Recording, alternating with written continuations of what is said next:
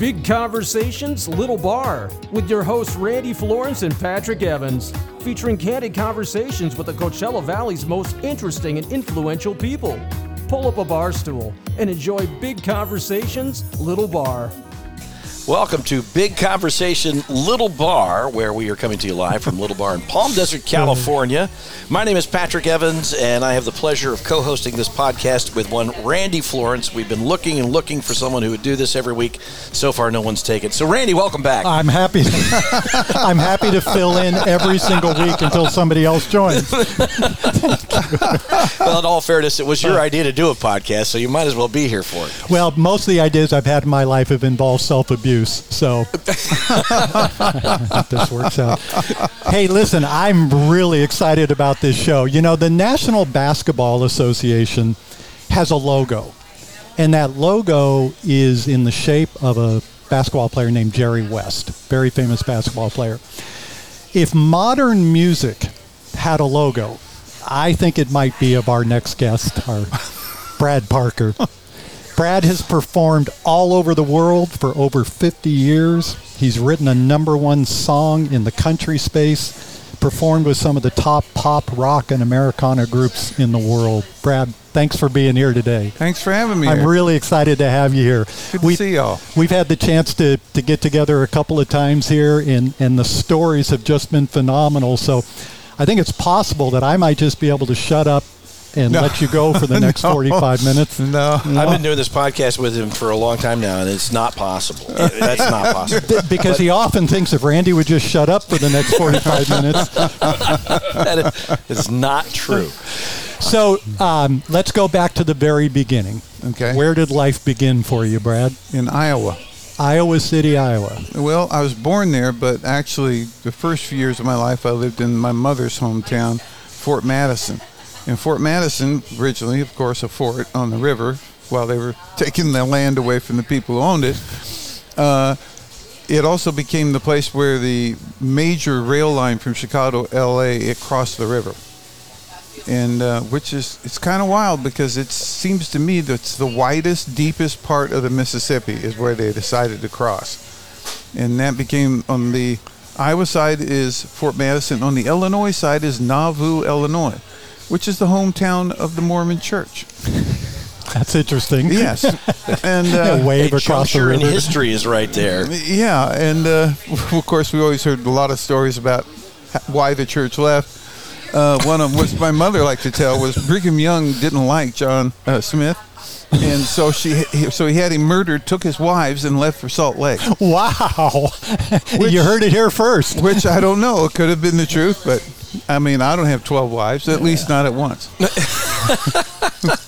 It is frowned upon. So my wife is a divorce attorney, so if you end up having that issue, we could probably we can help you out. No, with Deb, it's either death or death. There's only one option out. It's the only out. And at some point, we want to acknowledge that sitting with Brad right now is his wife, Deb Greco, who's a retired veterinarian and is about to become, as Brad described her the other day to me, probably one of the most accomplished ukulele players in the world. Yeah, it wasn't good enough for her to just climb one mountain. Now she's decided to climb another one among many others. So, well, we're going to have Deb on here a lot of times. She'll talk to us about you also. She's at a disadvantage because we didn't give her a headset and a microphone. Yeah, that's a really good point. But I'm glad you're here anyway, Deb. Thank you. You are responsible for so much amazing music. Thank you.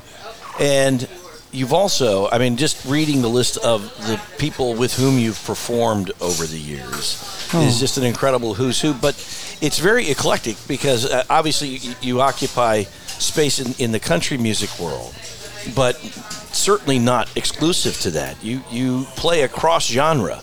So what is country your favorite spot, or is there something else that you really enjoy? The blues is my favorite, and blues now reaching into jazz.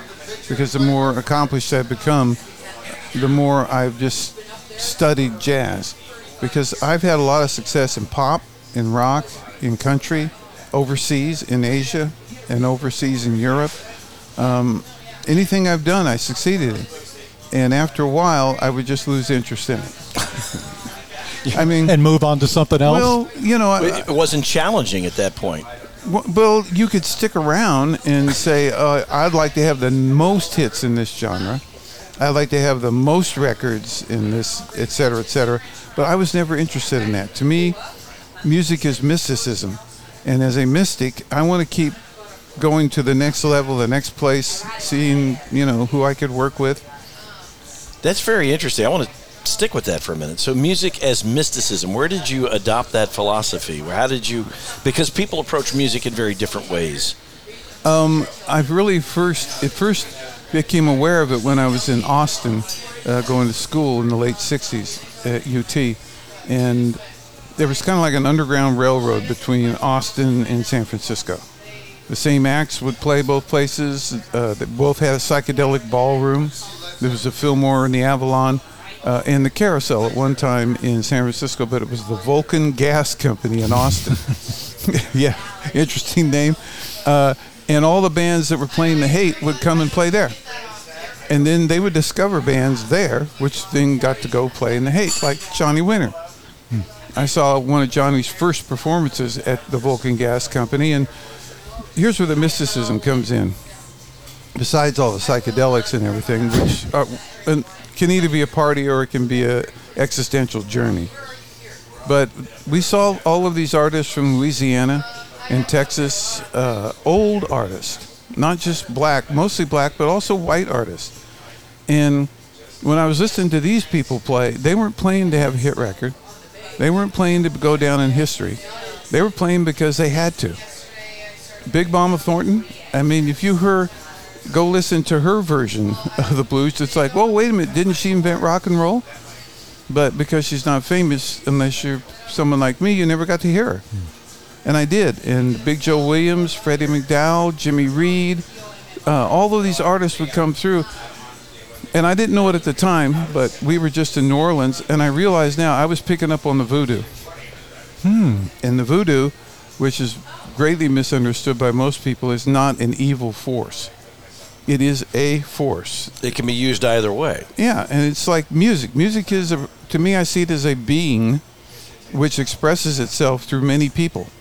And I'm just one of those people because I opened the channel and I never turned it off, which got me in trouble with the corporate guys because they were like, oh, no, you did that one thing. Can you do it again? And I'm like, no, it's not coming through. No, I don't think so. And this was very frustrating because they want to run it like a factory. Right. And if you don't get into the factory mode, then, okay, you're out of here. Well, there's a formula. Yeah. And they like artists to apply that formula to their hits so they can keep churning them out. And I told my son, who's now going into the business, I think you got to go through that door if you want to get to where I am.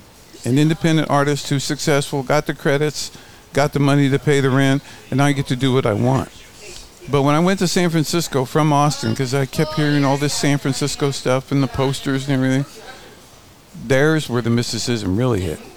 Because unlike the way it's portrayed now, the whole hippie trip in the Bay Area, when I say the Hate, I mean the whole Bay Area. It's the East Bay, it's the peninsula with San Francisco and Marin. We were in all those places. And the commune I was in had houses in all those places, and we ran natural food restaurants in all of those places. Probably the first ones in America. And that's how did you get involved with the commune? I was homeless with my brother when we arrived in January of 1970.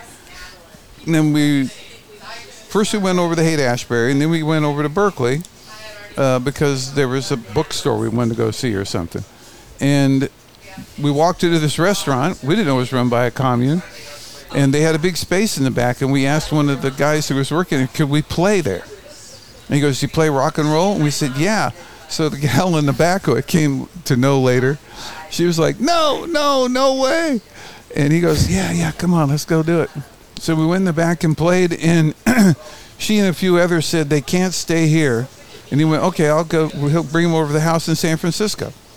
And we landed at Oak and Lion, right on the Panhandle in Golden Gate Park. Wow. Oh, yeah. And that was quite a scene then, wasn't it? Yeah, and we lived there for a while, and then we commuted to Berkeley to work in that restaurant. And pretty soon, the guy who organized the commune, he wasn't the leader, he organized it. And he's connected to what's going on out here, too. he said, well, look, you could play music here on a regular basis at night, and this would draw people in, customers for our dinner hour. And so we started doing that. But in that block in Berkeley, it's called the Book Block, and there were 4 major bookstores in one block. There was Cody's, run by old man Cody, and there was Shakespeare's, and then there was Moe's.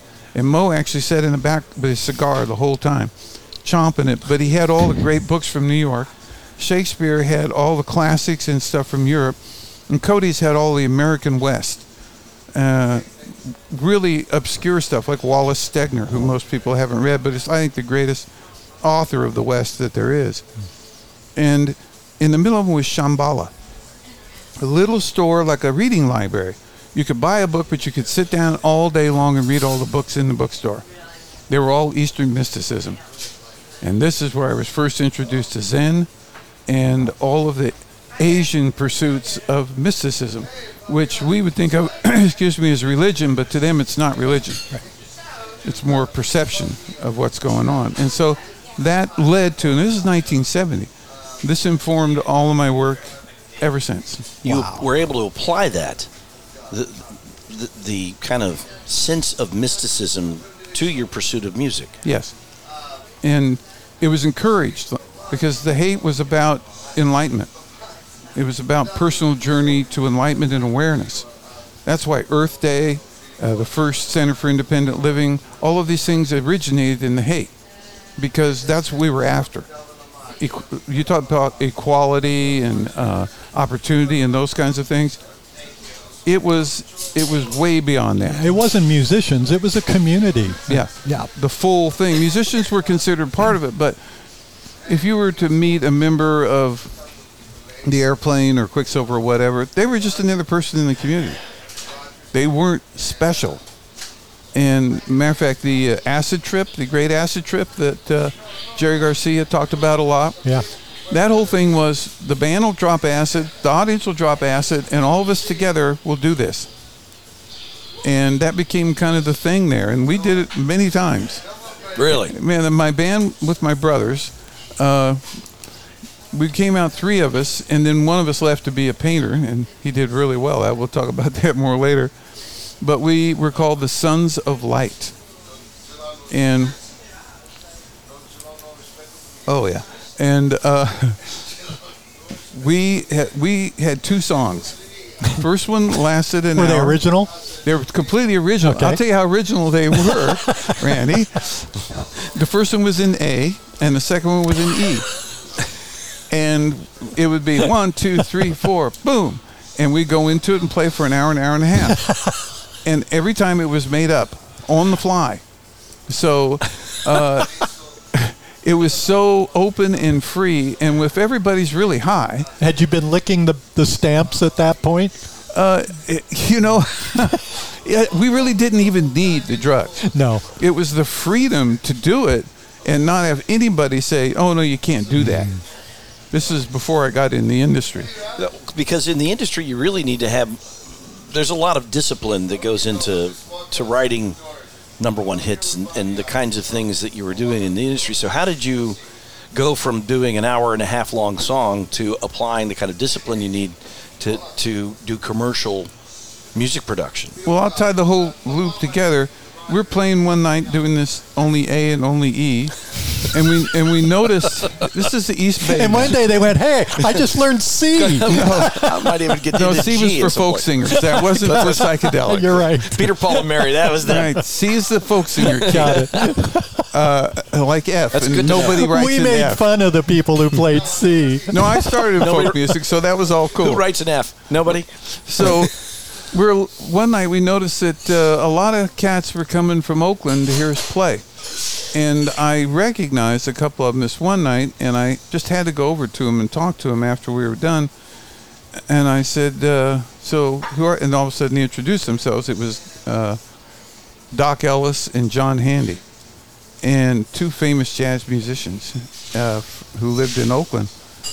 And then I'm like, well, why are you guys here listening to us? And they told me, it's because you guys are doing what we want to do.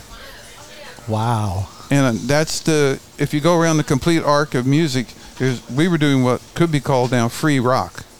And all the psychedelic bands did that for some moment of time. The Dead did it more than most, but we did it all the way. Yeah. And then over here is free jazz. Free jazz and free rock are united by the arc of how do I become a songwriter? And as you become a songwriter and a performer doing what people would call legitimate songs, you get to the end of that road where you've written the most complicated songs you can think of, and then you ask yourself, well, what would be the next step? And how the jazz guys discovered, and it was a big argument between Miles Davis and Charlie Mingus and Pharoah Sanders and all those guys, Coltrane. What if we did free jazz? And Ornette Coleman would say, okay, I'm just going to count 1, 2, 3, 4. Boom, we're all going to go. And he even did an album, I think it's called America, where that's what it is. It's one take in a studio, go. Miles was against it. He didn't really because he wanted to do like what they call a head, and then the body, and then the tail. He wanted to do a theme, and then an exposition, and then a summation, just like an arc. So we started where everybody wanted to end. And it was kind of in reverse because of the mysticism.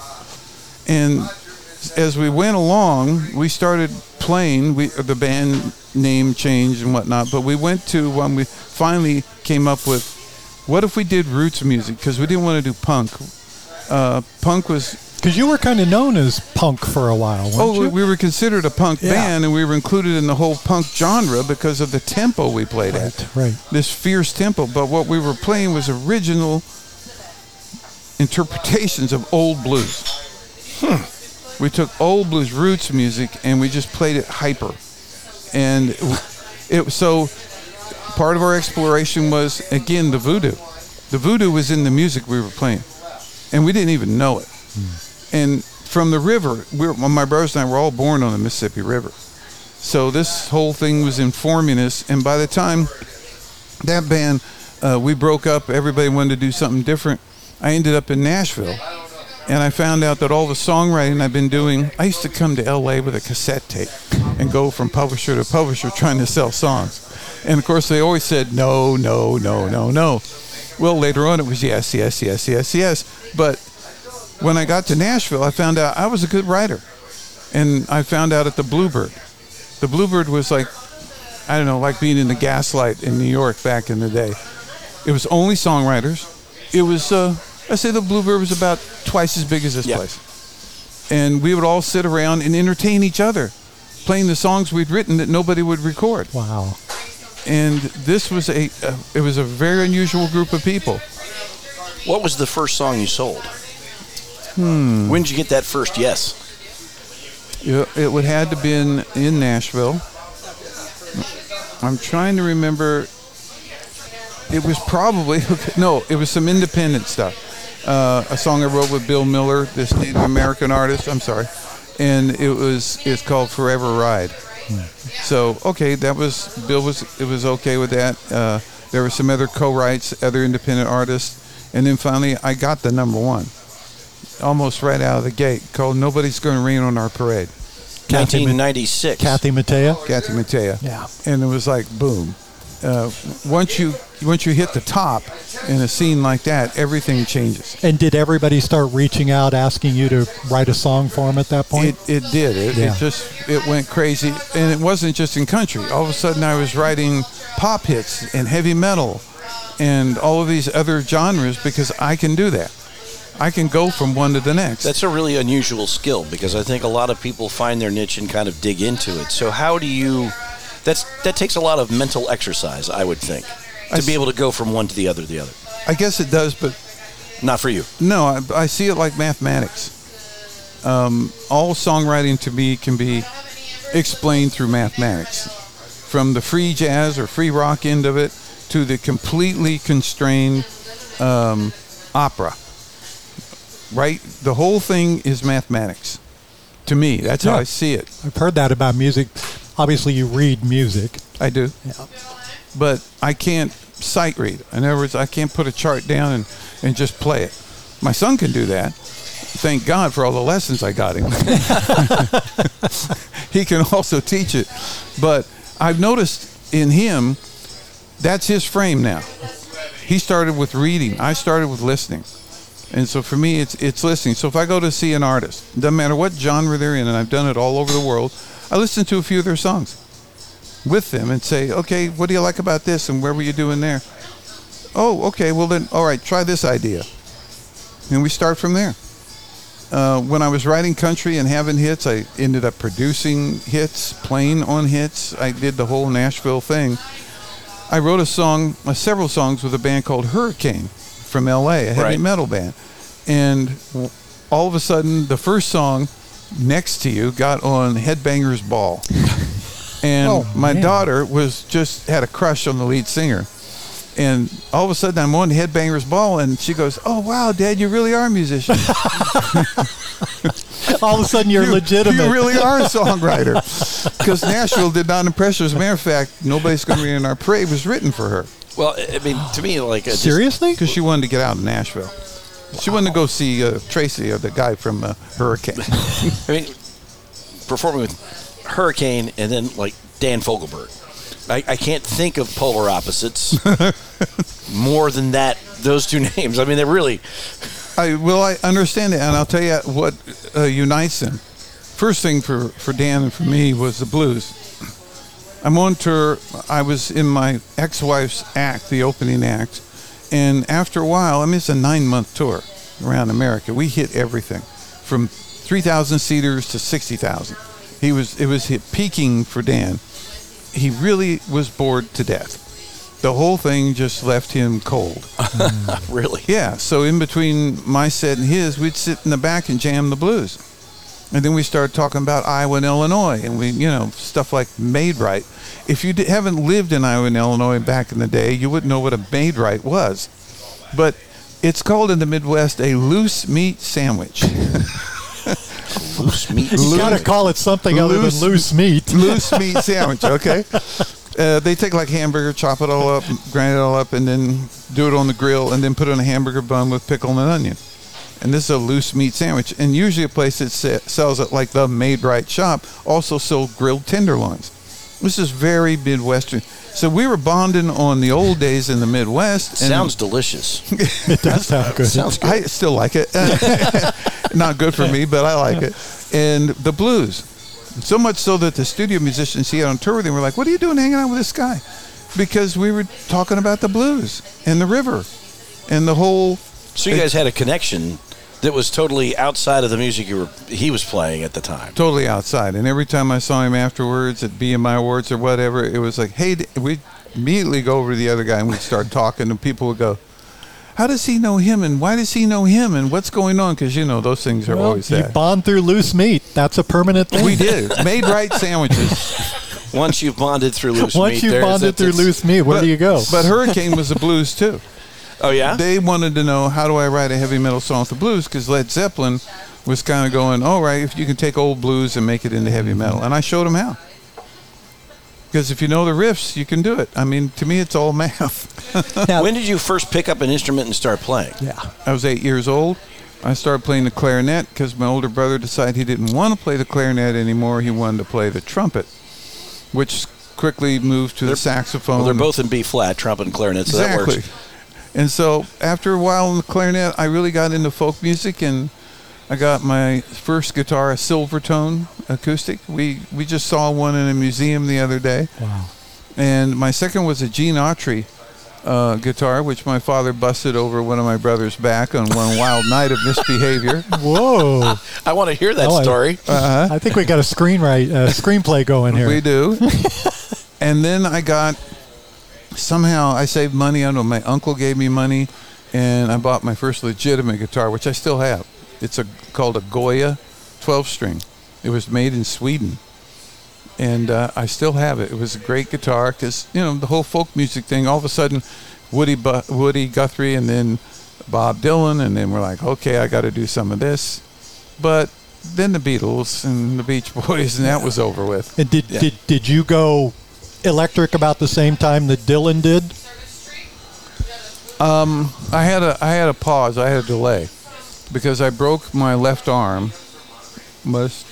twice before this, and then a third time right around 15, and the last time was really serious.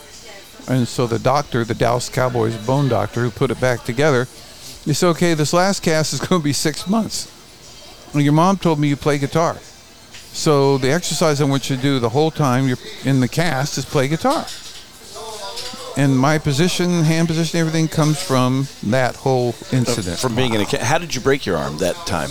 Let's see. The first time was falling out of a tree. The second time was fighting with one of my brothers. The third time was in a football game. Okay. Good. So your dad didn't hit you with a guitar. No, he was out of the picture by then as far as all of that went. I did it all on my own. I broke myself up. Was there ever a plan B for you, Brad? Lawyer. Other than music? Lawyer. Yeah, I went to college to be a lawyer.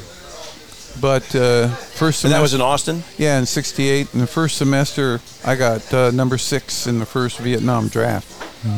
And I remember the night when they called the numbers and all my friends and I were in the dorm room. When I got 6, they all backed away from me.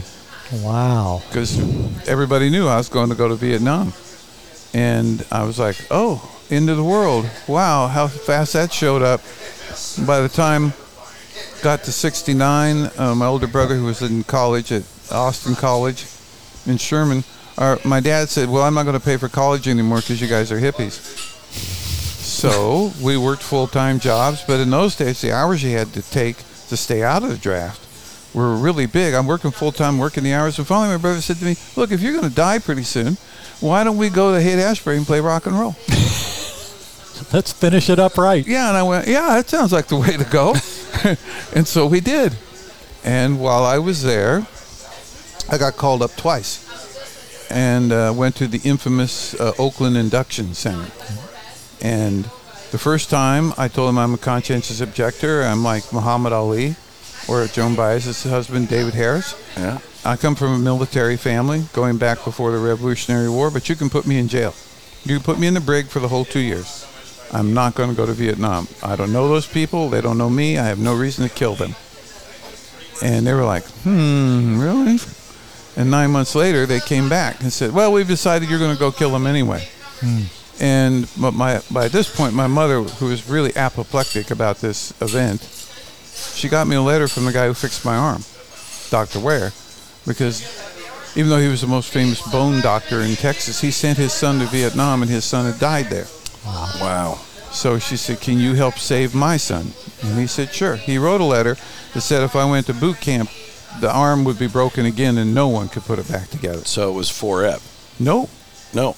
At the very end, you get 200 or 300 guys in their underwear walking through this building being checked out. When you get to the end, it says, anyone have any reason at all that you think you shouldn't get on that bus? Because when you walked out of the induction center, you didn't go home. You went to the war. Yeah. So I said, I got a letter. And they said, okay, we'll send it and walk in there for the doctor. The doctor looks at it. He looks at me. He says, I'll tell you what, I'm not going to give you a 4F because when enough of those boys die, we're going to come back and get you. I'm going to give you a 1Y. And a 1Y meant you were only deferred for that one time around at the induction center. You were liable for being called up for the entire war. And I spent the entire war waiting to get that call until the day it ended. And it never came. Never came. But that doctor, I mean, he was pretty specific.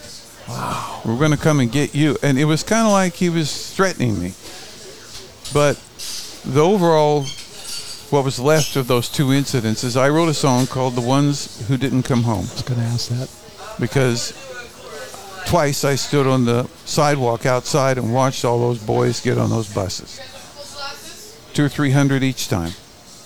And I always thought, what happened to them? I knew what happened to me. I paid the price. I willingly paid the price. My father, my grandfather, all my uncles, mom's side, my dad's side, all served in the military. But I felt like the best thing I could do in their spirit was not serve in this war. And I watched all the boys who hadn't thought that through or had no choice, and they went to the war. And I wrote this song, and Deb showed me the other day. It is the most popular song off of my album, Days of Poetry, played all over the world. And I really feel great about that because it's an honor to them. I see them at night sometimes. Because being a mystic, I'm tuned into all the spirits. I know that may sound weird or corny. Nope. But I feel them. I feel their presence saying, we didn't get a chance to be who we wanted to be. We need you to be who you wanted to be. And that's...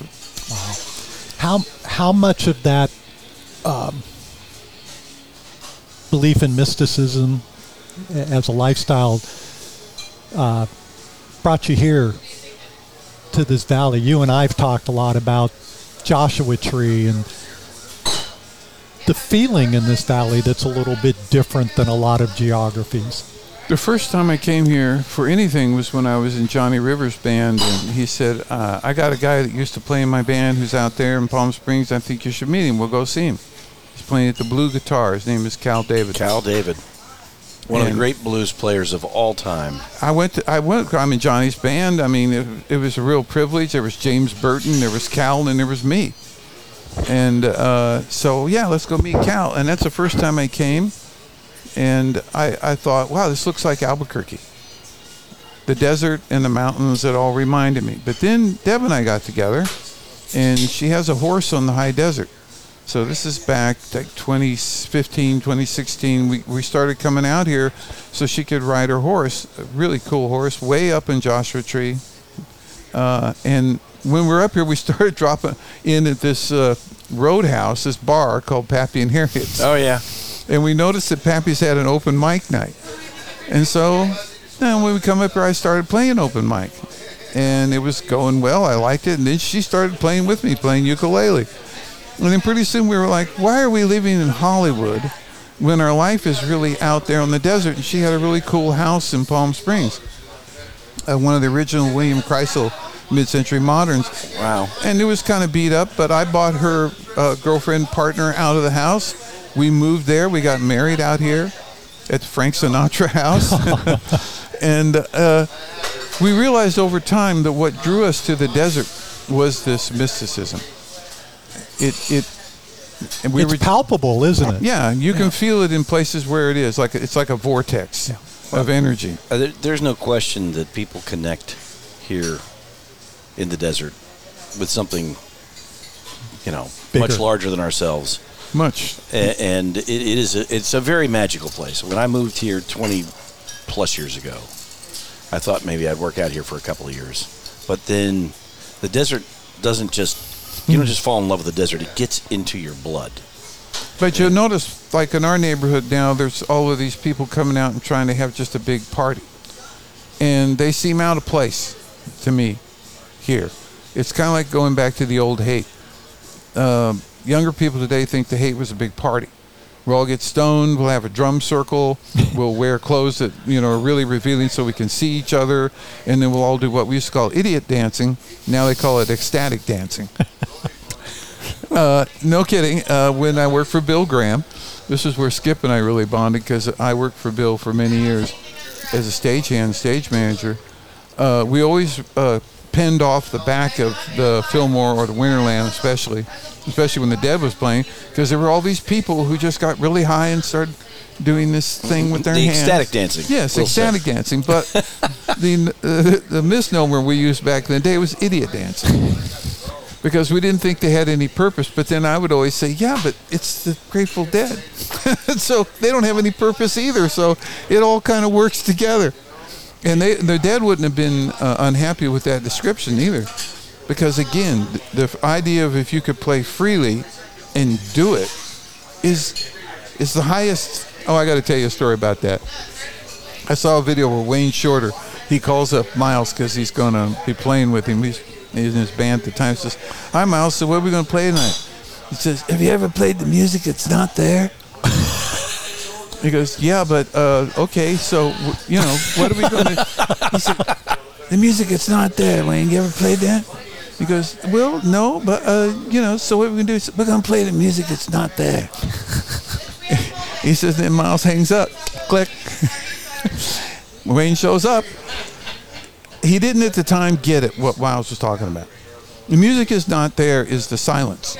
Yeah. The silence is where... In between the notes. Yeah, Wynton Marsalis explained it because Miles told him many years later. The job of the musician is to recognize that the people in the audience are players too. Everybody's in the band.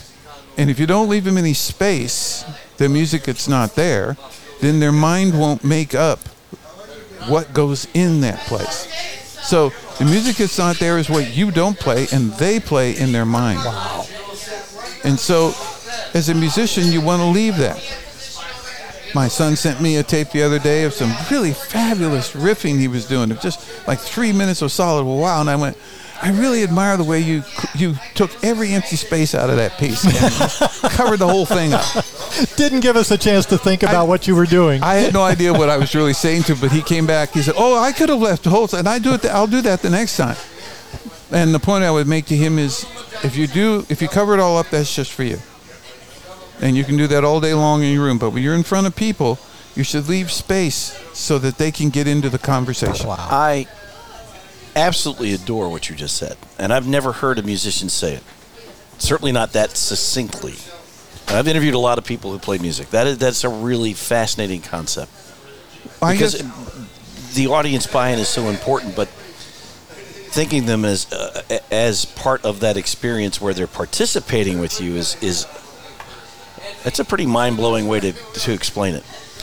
I've been really ill over the last 3 years, and a lot of serious things. I almost died a couple of times. Thank God my wife's a doctor who saved my life both times. But the overwhelming thing for me in music is I had to get back on the stage.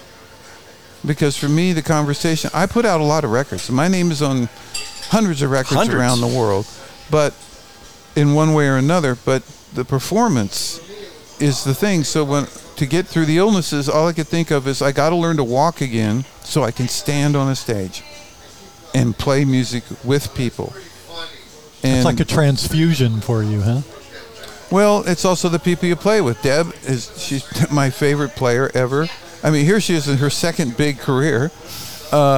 And what she does, because she's playing ukulele, is it leaves me space so we can have a conversation. And the reason it's so hard to listen to jazz is because they're all talking to each other.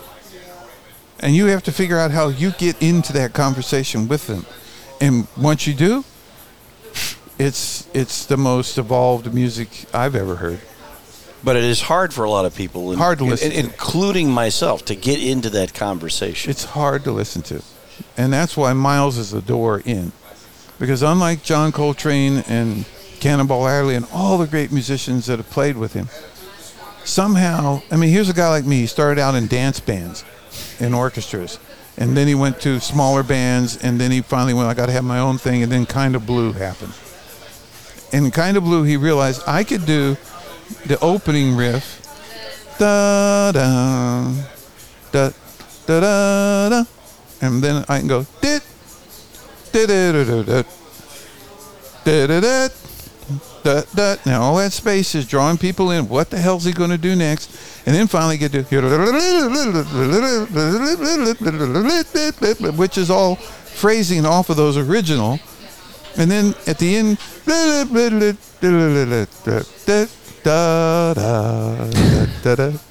and once I understood how he was talking, I could get into it. So when I heard Coltrane just playing the middle part, or Cannonball Adderley, or any of the other great musicians, I got that there was a piece that they weren't playing for me.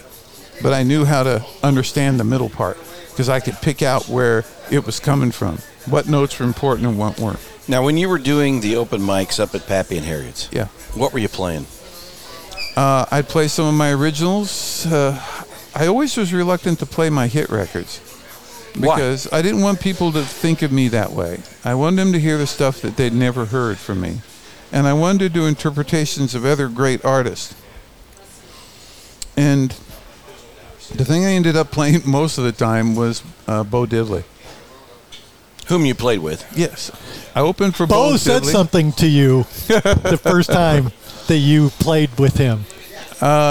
We said something to your band. He actually was saying it to me, but in the band in effect. But now I realize he was saying it to me personally. We got done playing, and what a great privilege to open for Bo Diddley.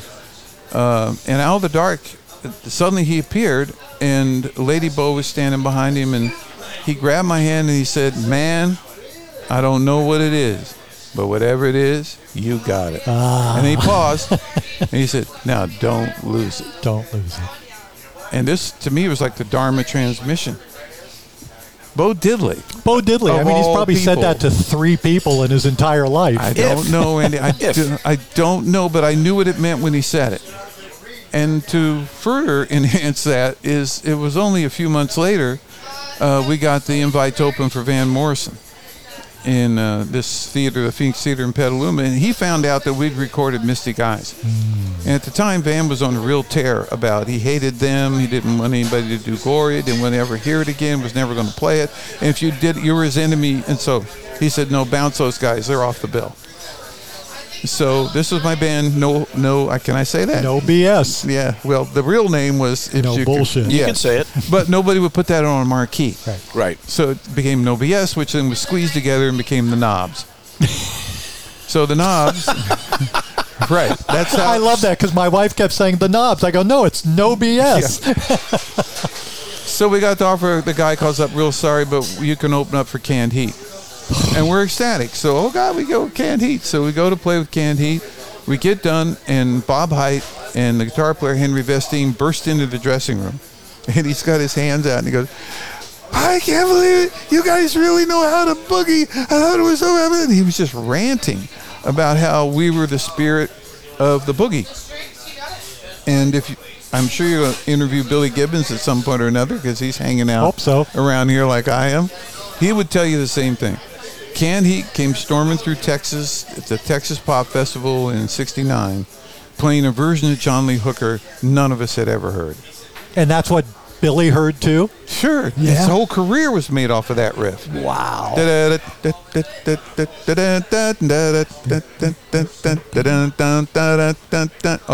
that stutter that's in there, it's natural to Texas blues musicians.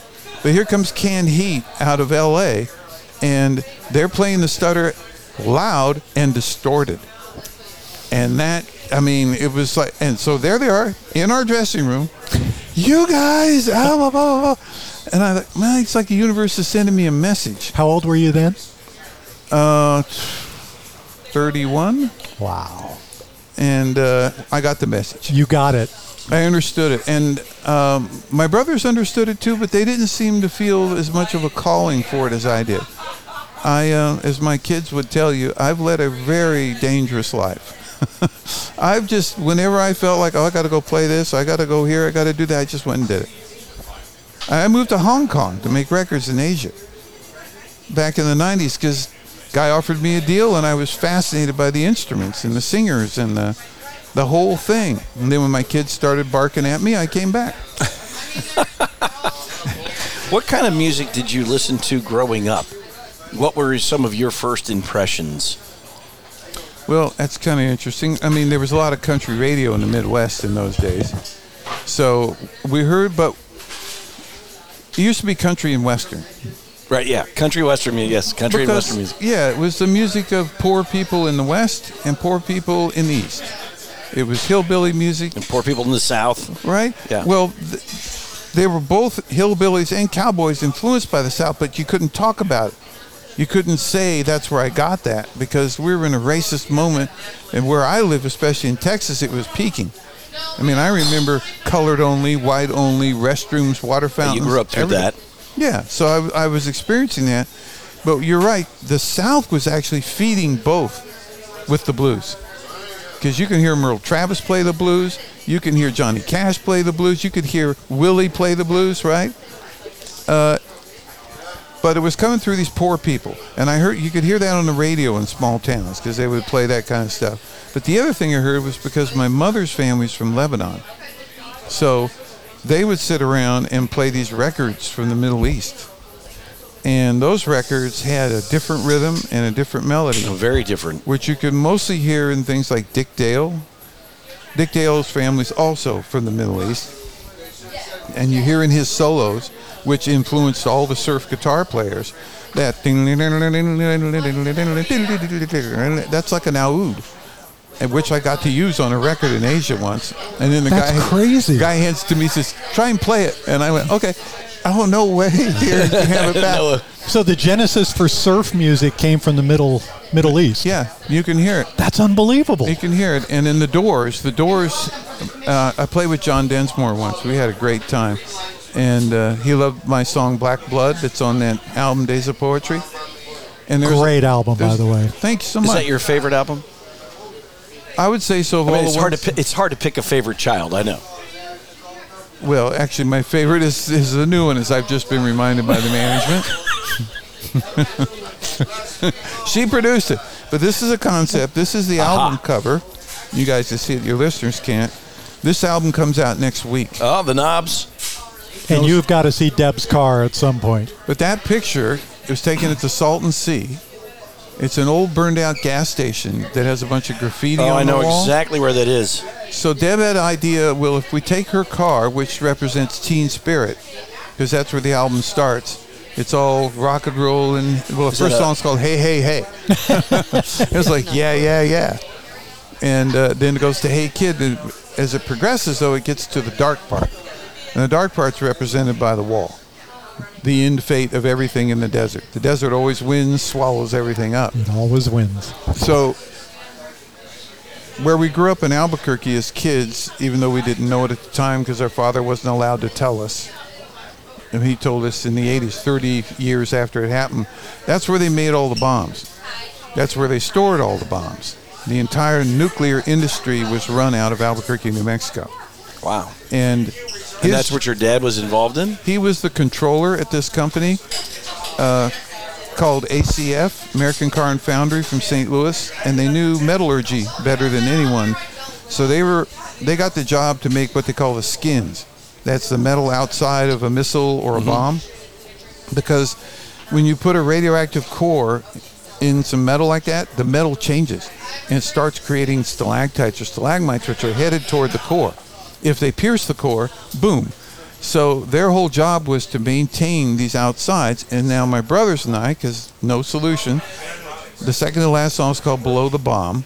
And you'll see on the back cover what this front cover represents, which is the end of the world. So we go from teen spirit to the end of the world. Wow. And the last song is the one Van Morrison hated that we recorded called Mystic Eyes. It's a Howlin' Wolf kind of riff about going down to the graveyard and seeing in the graveyard these mystic eyes looking back at you. So everything I've talked about so far, the mystic, the arc, the whole thing, it's on this record. It's rolled into this. And Deb and I, we were looking through all my stuff, and she found some reel-to-reel tapes of songs that we'd recorded, knobs, back in the 80s that we never released. But nobody works in reel-to-reel anymore. I couldn't find any place to go get a reel-to-reel tape and remix. And then she found these cassette tapes that had the finished 2 tracks of all of those. And the live album we came out with last year and this album, which is all in the studio, were from cassette tapes. When was the original material recorded? 80 to 83. Wow. And the live album. So it's really archival stuff that you're digging into. And Absolutely. It's that's so cool. And Deb, was this your idea? You're nodding. Was it like you just found this stuff? Oh, this is all her idea. She's truly the executive producer. Wait, talk right into here. I met them when I was a vet student at Davis. I heard them in a bar, and that's how we met. And then we were separated for 30 years. And I said, you got to bring back that music. And I found the tapes, and I said, why don't we produce an album? It's recorded at a bar in Davis, a brewery in Davis. That's awesome. And that's the album from last year, 1981 Live. Oh, that's fantastic. And then we decided to do this one, and now we've noticed a lot of artists are now doing retrospective albums because the LP's taken off. So they're doing, here's all the takes we didn't put on the record. Right. Here's a remaster of something. Vinyl's bringing everything back. Vinyl is vinyl is the outside of streaming. It's the largest physical medium again. Yeah. Which is remarkable. So that's why we're printing this as both a LP, a CD, and a USB, which is a new innovation. You get a thumb drive, you get all the music on it, and all the photos, reviews, and everything else you want. See, and that's the thing I think that's great because I love streaming. It's convenient. You can play everything off your phone, and the quality has gotten very good. But you don't own the music. So if you have a USB drive, then at least you have this physical thing that, you know. And I loved as a kid going to the record store, and then the CDs were just coming in when I was a kid, and I still probably have 3,000 CDs. I'd like to have that money back. Yeah. Well, my baseball cards. Physical product is making a big comeback because streaming is a much lower grade of audiophile quality. It took people a while to realize that, I think. And as an artist, we get paid 100th to 1,000th of what we got on a radio airplay. So it's a fraction. You got a radio airplay, you got 2 cents every time your song was played on the radio. And you could make a living with that if you were having hits. And even as an independent, you could make some change. But now you're getting 0.0002 or 0.00002 on every stream. Plus, people are using your music on their videos. There's all kinds of uses that are violating copyright, which you can't recoup. You can't. It's so impossible to track. No. You know, we say this often, but I really mean it this time. Brad, we're not even close to getting through all the notes that I had that I wanted to talk to you about. Brad's has written songs that were recorded by Cher, Edgar Winter, Carla Bonoff, Katie Osland, which is one of my biggest crushes of my life. And I can't wait for us to talk a little bit more about those opportunities and those relationships that you developed. But when does this album drop? This album drops as a CD next week. The LP comes out in July, and the USB somewhere in between the two. Can't wait. Brad, we can't thank you enough for spending some time with us. It's fascinating, and it's just it's a thrill to be able to hear these stories firsthand. Thank you for having me. It's always nice to be able to talk about the stuff that people out there don't really know goes into what we do. And we're going to mic up Deb next time, too, because she's been an active part of this podcast, even though people didn't get to hear her very much. Well, at some point in the future, she's going to be the preeminent ukulele player in the world, so we need to have her on the show. Well, and she could talk about how vibrations or music affect animals. Yes. This is like a new thing that she's been investigating as a veterinarian. Well, she and I are going to be chatting. I have 2 senior dachshunds, and I value a good veterinarian. Brad, thank you so much. Thank you, Pat. Pleasure. Randy, John.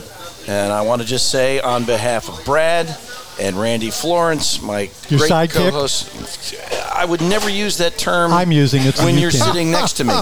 But in the media, I use that term frequently. And, of course, our engineer-producer. I'm the Shirley to your Laverne. Okay. I thought you were really more Squiggy. That's a whole... We'll deal with that later. John McMullen, who makes sure that this not only gets recorded, but gets placed on platforms so that you all can hear it. We certainly hope that you will continue to enjoy our future episodes of Big Conversation, Little Bar.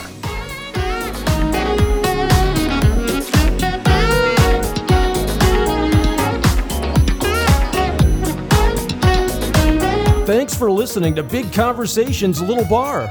Join Randy and Patrick next time as we keep the conversation going right here on Big Conversations, Little Bar.